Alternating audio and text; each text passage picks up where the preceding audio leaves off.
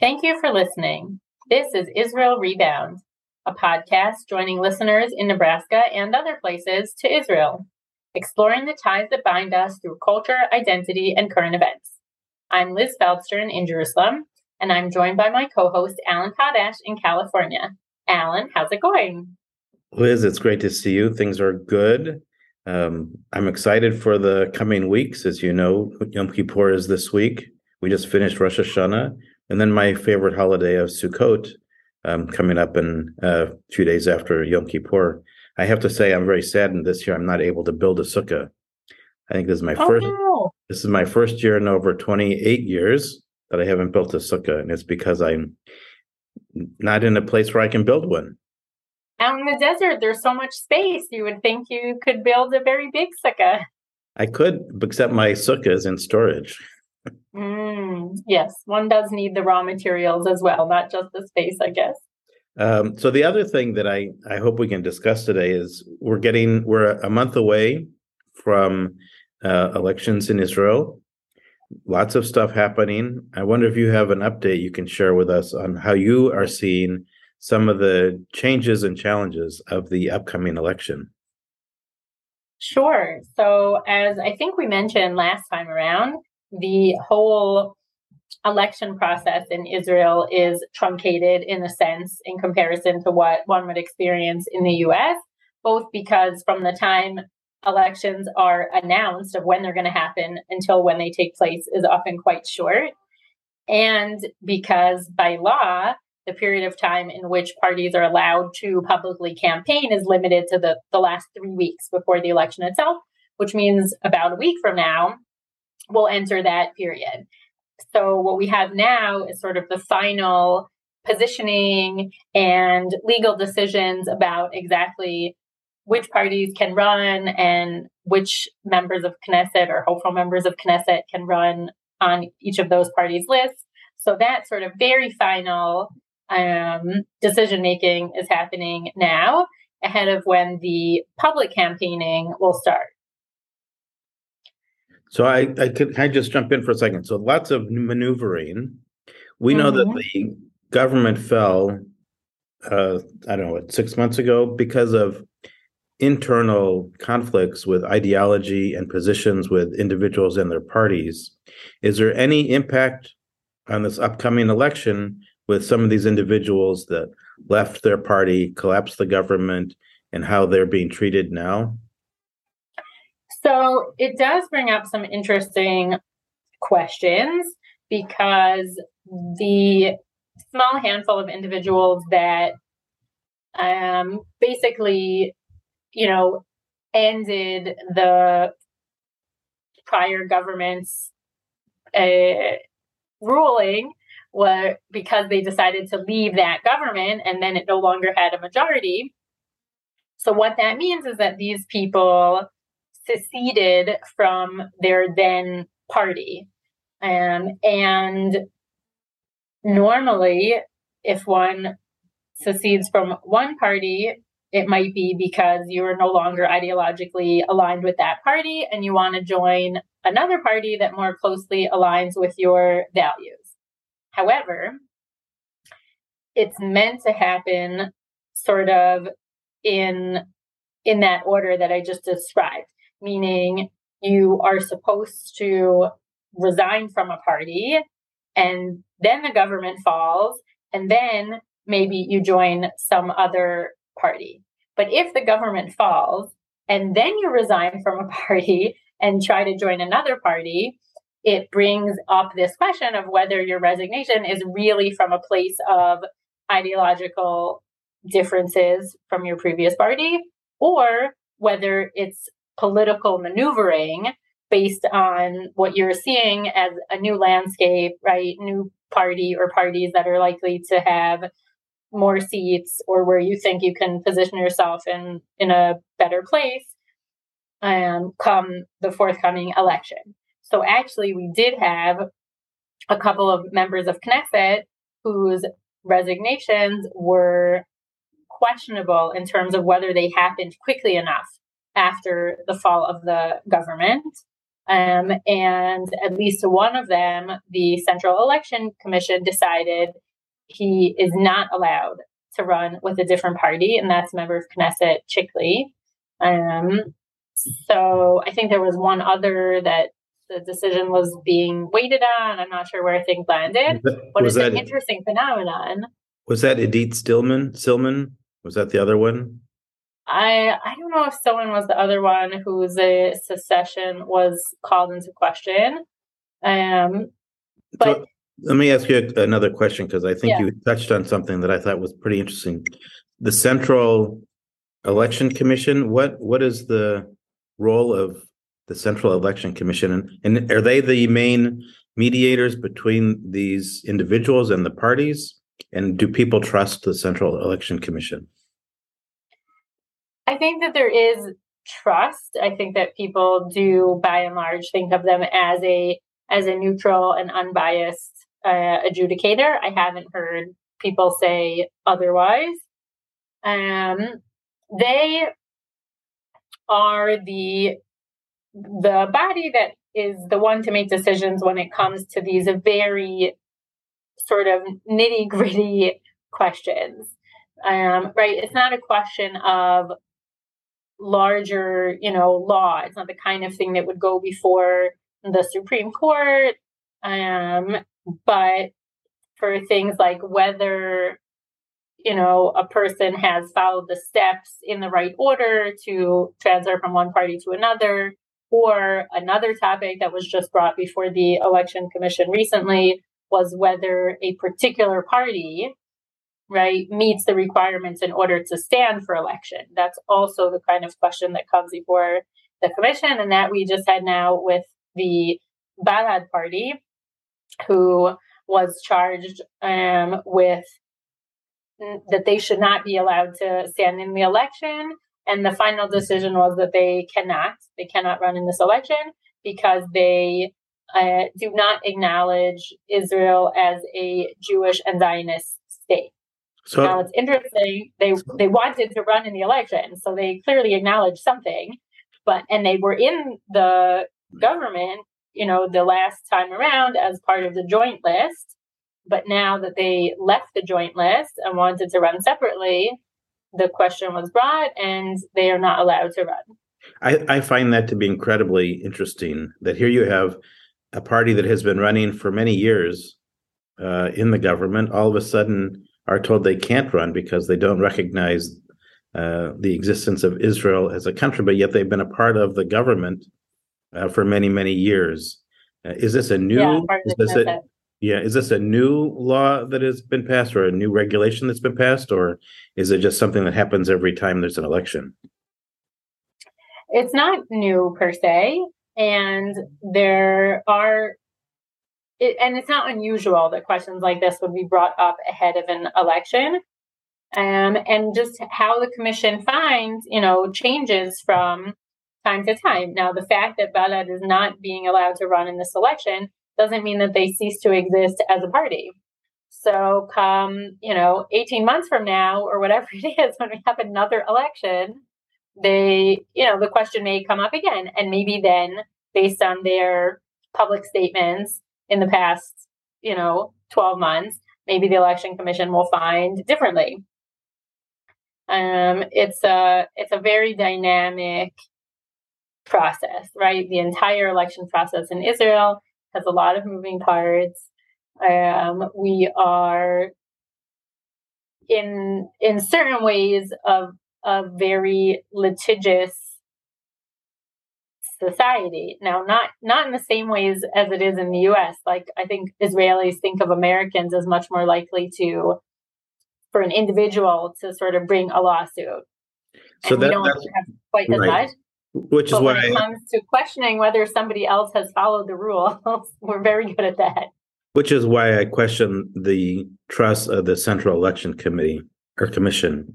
There seems to be more understanding of the validity of that oversight committee versus what we see in America. So I hope that that's something that is stable within Israel to work out some of these election issues. But it also, poses another question of the obstacles that exist for a party to become a legitimate party within the government? Yeah. Now, maybe not legitimate might not be the right question, right word to use, but an active player. Right. So I think what you're saying is, on the one hand, what are the hoops that a political party has to jump through in order to be allowed to stand for election? On the other hand, recognizing that Israel exists as a Jewish and Zionist state is a pretty low bar, I think. Right? It's not. Look, I don't know exactly what the proceedings looked like, and I don't know what evidence they were looking at that they made the decision that Balad didn't meet that requirement. But I would say there is a big difference between recognizing that is the current status and thinking that is the ideal, or thinking that is the only way, or thinking that there should, only be one sovereign state within the current borders of Israel. Like, those are all different questions. But to be able to have the basic standpoint that acknowledges that Israel does currently exist as a Jewish and Zionist state is a relatively low threshold for a party to be able to stand for election, I think. But it also goes to the unique nature of the government of Israel. Since its founding, it has always had representation from minority parties, primarily the Arab Israeli population. And I think that's a story that isn't always told well outside of Israel. But, between 8 and 12% of the Knesset has historically been represented by members of the Arab communities. Right. Which is maybe a good segue to sort of looking at what polls are saying now in terms of what the makeup of the next Knesset could potentially look like. And sort of what you mentioned now, right, the Arab parties in the Knesset. So I think the latest polls are showing that the joint list, the 2/3 of it that still exists and is still allowed to run, will probably earn 4 seats compared to the 6 that they had in the previous. So it kind of makes sense, right? There are 2 out of their 3 parties, and now they're going to have 4 out of their 6 seats. That's pretty stable. And that Ra'am, the other Arab party, which, by the way, also was brought up a question of whether they should be allowed to run in the election, kind of with the same accusations or questions that were brought against Balad, but Ra'am was found that they can run. They will probably maintain their 4 seats. So that's 8 seats for those 2 different Arab parties. And the now the remainder of all of the other parties, we can talk about details in a second for how those numbers play out, but it's important to realize that all of the other parties fall into one of 2 camps, right? Either if a right-wing government were formed, they would be in that camp, or if a center-left government were formed, they'd be in that camp. The one exception that sort of it's not clear where they could possibly go would be Ra'am, because Ra'am has not aligned itself with either one of those camps or said that they would join. They actually said that they just recently that they would definitely not be interested in joining a right-wing government, whereas a few months ago they were saying that they hadn't ruled it out. So those parties, although small, may wind up being really either one of them, as it was sort of the last time around, what they call the kingmaker, right? That their 4 seats make the difference of whether either of the other 2 much larger camps have enough seats to get past the 50%, can have those 61 seats. So that's kind of how things are playing out. And without going into all of the different parties, I think the numbers now are standing that the sort of center-left bloc will have a combined total of 57 seats, and the right-wing bloc would have a combined total of 59 seats. Right, so each one is just shy of where they would need to be to actually form a government.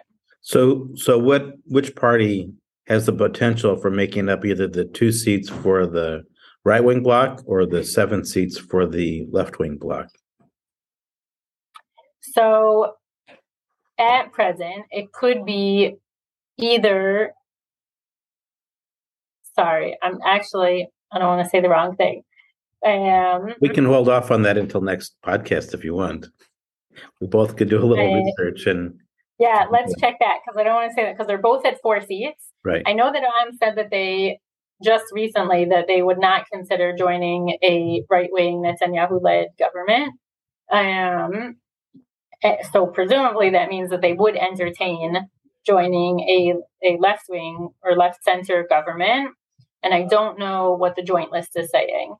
So I don't know if it's that they're already counted in that 57. Okay. And which one is the one that we're saying is the holdout? So we can do our own research. In our next podcast, we can update our listeners to that. We just finished the holiday of Rosh Hashanah, and we've talked last year about this was a Shemitah year. Mm-hmm. Do you mind if we shift from politics to agriculture? Sure. That's kind of the history of Israel, right? Wading our way through politics and agriculture. Yes. So is there like a celebration of the ending of the Shemitah year? I was thinking about that as well, that there should be, and maybe there is, and there's like a special name for this celebration. If there is, I don't know what it is. I'd love for somebody to tell me. But it has ended, right? We had this year of allowing the land in certain specific Torah explained ways to lie fallow and not have new planting and not have new cultivation of agriculture. And now that year from Rosh Hashanah to Rosh Hashanah has just ended. So now is when we'll start to see a lot of new planting. It is evident already. You can see it in sort of not agriculture like, growing fruits and vegetables, because living in Jerusalem, I guess I don't see the fields all that often. But in terms of other types of landscaping, you can already see places that were, waiting for the Shemitah year to end so that they could do new planting, or, if a new building has been built, the whole outside has been looking pretty brown and sparse because they couldn't put on those finishing touches of doing the landscaping, and now they can. So that is noticeable.